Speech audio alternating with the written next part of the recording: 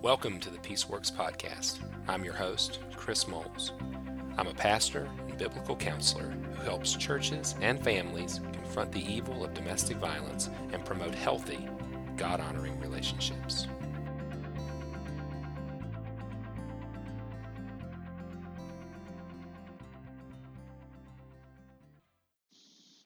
Welcome back to the Peaceworks Podcast, everyone. On today's episode, we're going to be talking about partnerships in ministry and concerns regarding people we agree with and disagree with. So hopefully that will make some sense today. Before we jump into the content, I want to thank everyone who has been a part of the Peaceworks podcast and has been listening faithfully here recently, has been tuning in. We're so thankful for you and appreciate your partnership in this ministry. If you'd like to learn more or engage a little further in the ministry here, let me encourage you to consider joining Peaceworks University.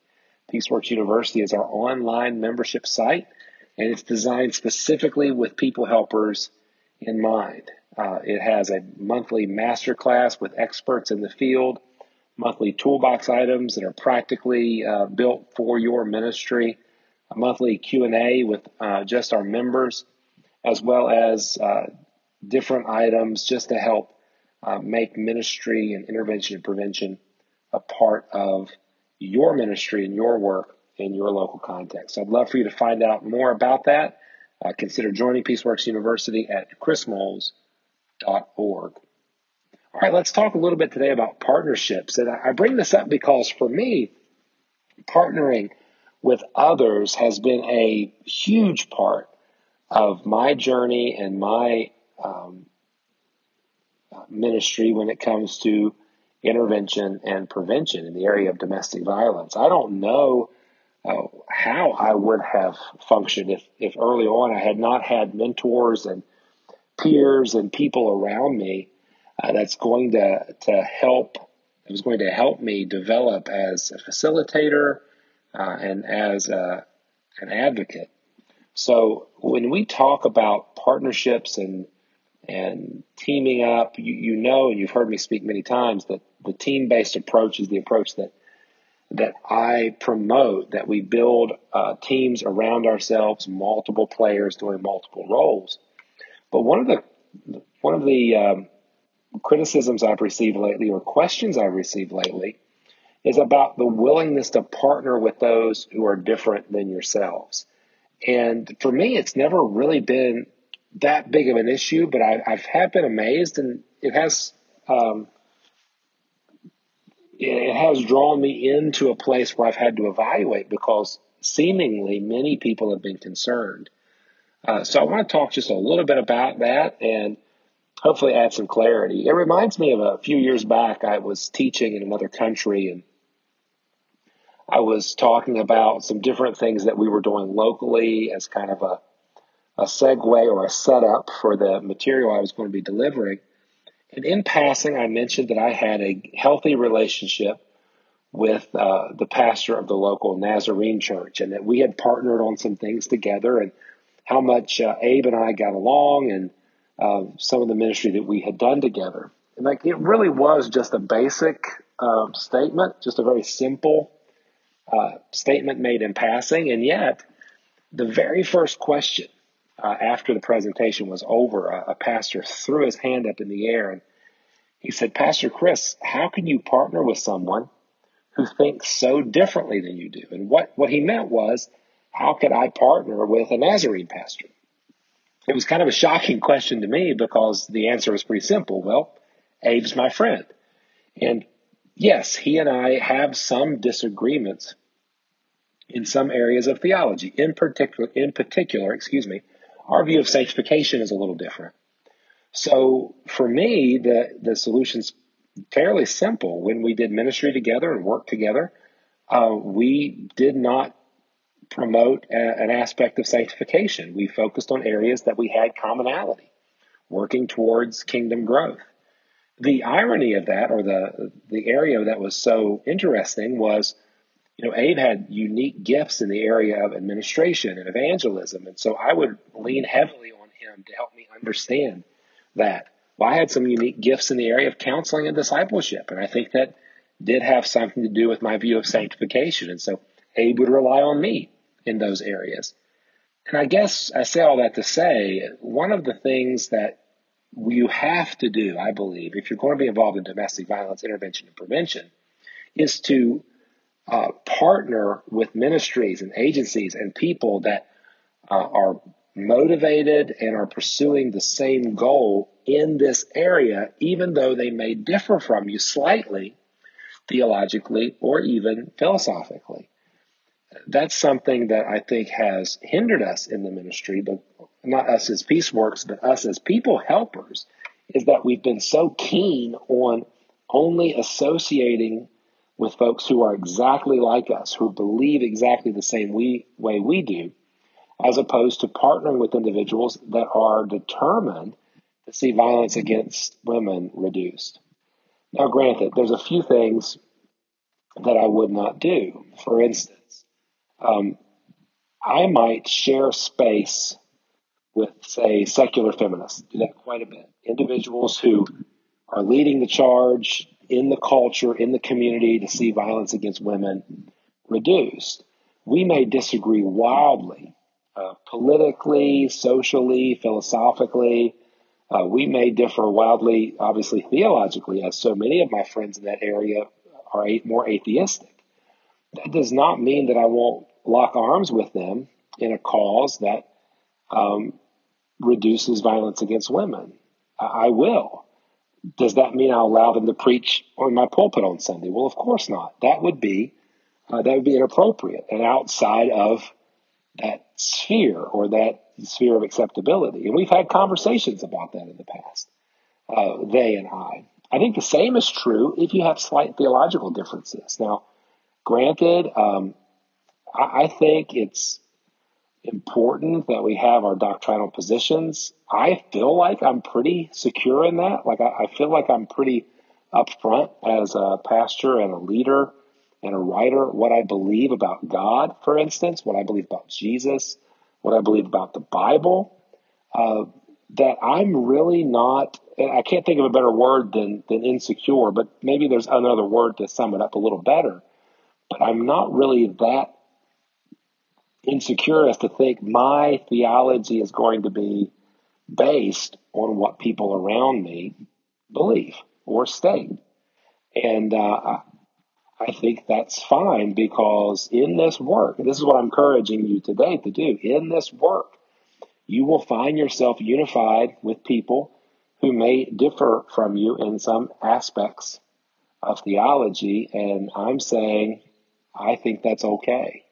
I know that I'm going to lean towards some certain doctrinal positions. For instance, I'll give you a classic example for me, and that's the area of scriptural sufficiency. So I believe that the Bible is sufficient. I think when Peter says in 2 Peter 1:3, his divine power has given us everything we need for life and godliness, that he meant everything we need for life and godliness is found in the scripture. I really don't have to search outside of the scripture for instruction on how to live a life of godliness.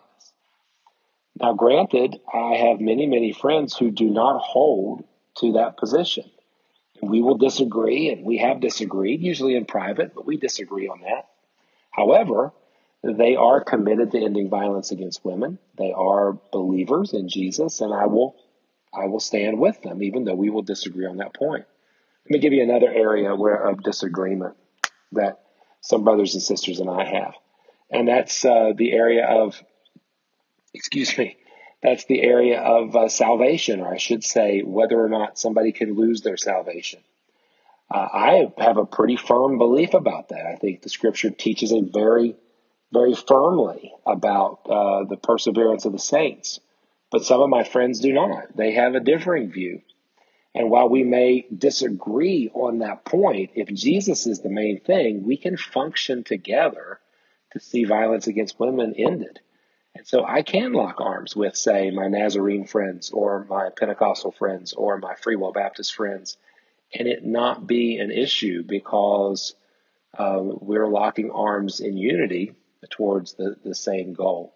So I don't know if that makes sense, but I know it's been interesting to me that people are willing to separate over some aspects of theology. That's not just within the church, by the way. I'll give you an example that this also happens in the secular environment. So sometimes I feel like I'm torn between two worlds. A few years ago, I was teaching at a primarily secular conference, and it was on faith and faith-based integration. And I was the token conservative, and that's fine. I was the one guy from the more theologically conservative world. And there were a handful of people there that were very upset that I was there, that I was given a platform there, because I hold to what's called complementarianism, or a version of complementarity. And to them, that was something worth separating over, that it was inappropriate to have a complementarian on the stage because of how they saw complementarity affecting the work. And that's okay. They're allowed to have that perspective. But see, it's not just Christians and conservative Christians that do that. We all kind of do that. We all kind of separate ourselves out. And what ends up happening is we fail to develop partnerships. And that's really the point of this week's podcast, is to evaluate and really have a standard for how you're going to develop partnerships. So let me give you just a few things to consider when you're doing ministry in the area of partnerships. The first is this: what is the goal of the ministry? What is the goal of the ministry? And in certain aspects of ministry, you want to preserve a theological base. Like, you want to have a very tight rein on that, such as what's presented in the pulpit. It would be inappropriate to preach and teach and disciple, being in a disciple-making ministry, with such theological diversity that there was no orthodoxy, right? That there was an unorthodox approach. So what is the purpose of the ministry? Is it to equip the saints? Is it to develop the church? Is it an Ephesians 4 type of ministry?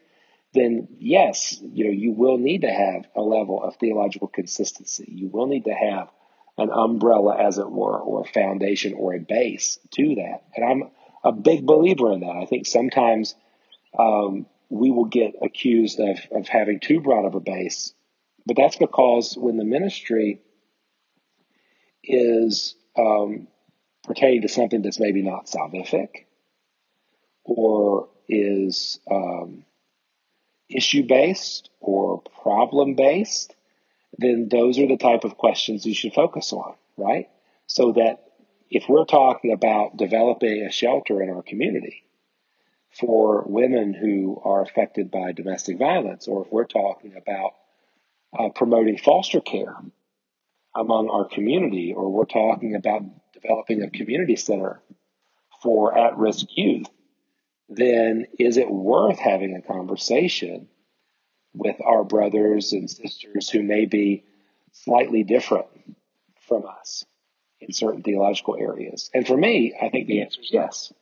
And so when it comes to ministry that's not disciple-making ministry, but it's ministry that is designed to meet a need, to help, and it's from a position of maintaining Jesus as the main thing and Jesus as the centerpiece, then I will lock arms with other people, and I'll be very happy to do so.